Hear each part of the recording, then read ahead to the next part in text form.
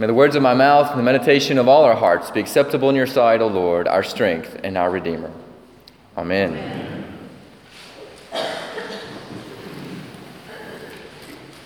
Good morning.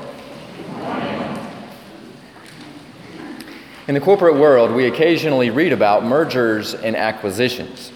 This happens when one company buys another or when two companies reach an agreement to merge together. When this happens, you have the blending of two cultures and two organizations and two communities into one. When the two merge successfully, value is created. But when two organizations don't merge successfully, the two companies have problems.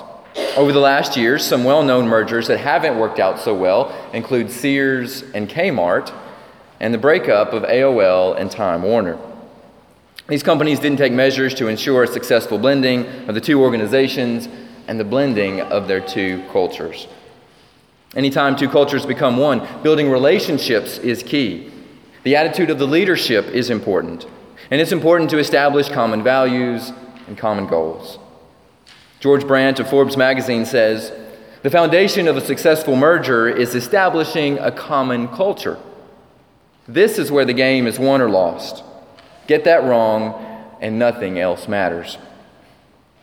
Disney and Pixar have been one of the most successful mergers in American history. In fact, their merger is often used as a case study of what two companies should do when they come together. Disney and Pixar have a history of creating movies, and leadership decided that they could come together and create an improved product. So with the two companies becoming one, Disney and Pixar have produced well-known movies that we may have seen. Movies like WALL-E and movies like the Cars 1 and Cars 2. And today, when you visit Disney World, you see that Disney World has integrated Pixar with the Disney brand. Parts of the park feature Toy Story and Monsters, Inc., which come from Pixar, and you can visit Radiator Springs, where the Cars movies come to life. Anytime there's a merger of two different cultures into one, there are going to be some rough spots along the way, but if common ground, common values and goals, and common culture can be established, the new organization will thrive and flourish. And with pooled resources, the new company will be able to accomplish more than it ever could have separately. Today in our passage from the book of Acts, we read one of the most important moments in all of church history. We see a merger between two different cultures and two different communities. The blending of Jews and Gentiles into one Christian community. The Jewish leadership made a landmark. They made a groundbreaking decision. They chose to welcome and to accept Gentile believers into the church. This is something that you and I take for granted today, but we have to understand what a big decision, what a big moment this was for the church. Under the Mosaic Law, Jews weren't to associate with Gentiles. The Jews were God's favored and God's chosen people, and Gentiles were considered second class. In the Old Testament, Jews weren't allowed to eat with them. They couldn't marry a Gentile, and they definitely couldn't worship together. At the temple in Jerusalem, there was an outer court called the Court of the Gentiles. And that was as far as any Gentile could go. As God's favored people, the Jews could go not all the way, but they could be closer to the most holy place and closer to the presence of God. As we know, Jesus was a Jew, and he called 12 Jewish apostles. There were a few exceptions, but the crowds that followed Jesus were almost entirely Jewish men and women. And the religious leaders we often hear about, the Sadducees and the Pharisees, were religious leaders and Jewish scholars. In the early days after Jesus' resurrection and his ascension, the apostles started preaching and teaching in Jerusalem and around Judea. And they go to the synagogues and to the Jewish community, but they don't go to the Gentiles. There was still a division in their minds between the circumcised and the uncircumcised, a division between these two groups, between these two different communities, these two different cultures. Our reading today picks up in Acts chapter 11. The apostles are in Jerusalem, and they hear about how Peter has gone to the house of a Gentile named Cornelius. Peter has eaten with Cornelius and spent time with his household. He's worshiped with them and even baptized them. The church leadership thinks Peter has made a huge mistake. He's crossed a religious boundary that God never meant to have been crossed. And the Jewish Christians are not happy. They call Peter in for an explanation. He's called before the church leadership to give an account of his actions. You know this is an important moment in church history because what happened in the previous chapter is retold in chapter 11 as Peter defends his actions before the leadership. Basically, Peter is on trial, and he narrates step by step each detail of the vision that he had, and also how Cornelius, the man he went to see, also had a vision as well. And even though potentially embarrassing, Peter fesses up that it took him three times for him to get to the point.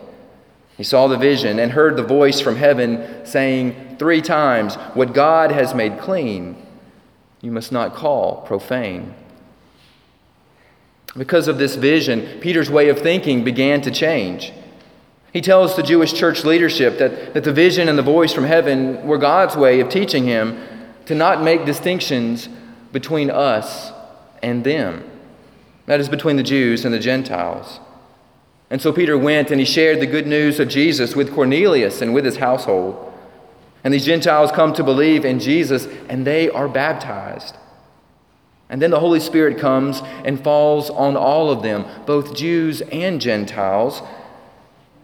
And then they did something they had never done before. They all worshiped and they praised God together. And Peter said to the leadership, "If then God gave them the gift that he gave us when we believed in the Lord Jesus Christ, who was I that I could hinder God?"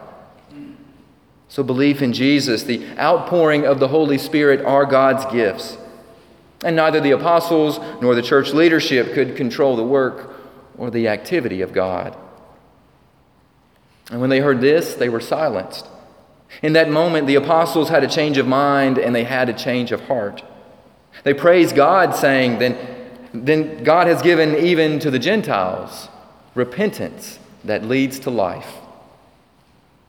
This was the beginning of the blending of these two very different communities. And it happened when the Jewish leadership recognized the work and the activity of God in someone different than themselves. They understood that if God can work in them, and if God can work in us, well, then maybe we aren't that different after all. And they chose to step out in faith, to welcome and to accept them. And rather than second class, the Jewish Christians came to accept the Gentile Christians as their equals. And they blended into one community of Christians.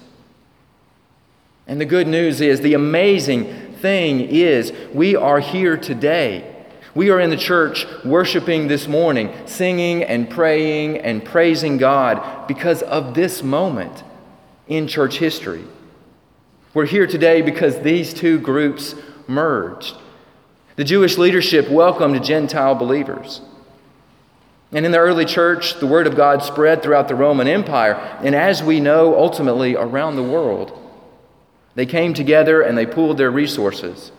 And together they accomplished more than they ever could have separately. This merger, their coming together, was successful because a common culture was established. The leadership remembered the words of Jesus from John 13, which we heard this morning. Jesus said, "I give you a new commandment, that you love one another. By this everyone will know that you are my disciples, if you have love for one another." Loving God and loving each other are the two great commandments. And these are our values. These are our goals. The culture of the church is to be a culture of love. Often it can take years to undo our bias and our stereotypes. Sometimes it can take a long time to change our way of thinking because of some of the rhetoric we've heard, or even rhetoric we may have been a part of. But when God is at work, hearts can be changed and barriers can come down. When we don't look down on other individuals or look down on other groups, or even see other denominations or churches as being all that different from ourselves, but rather all see ourselves as equals, that we are all part of God's creation. When we don't see others as being all that different from us, well, then we can recognize the presence. Then we can recognize the activity and the image of God in them. And every time we welcome someone new, there is a merger.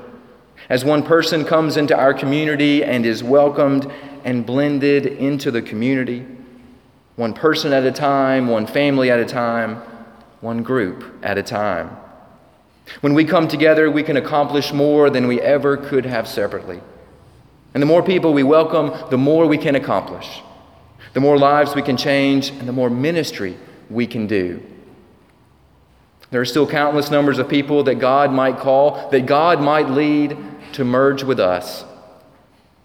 And it's up to us, up to each generation of the church.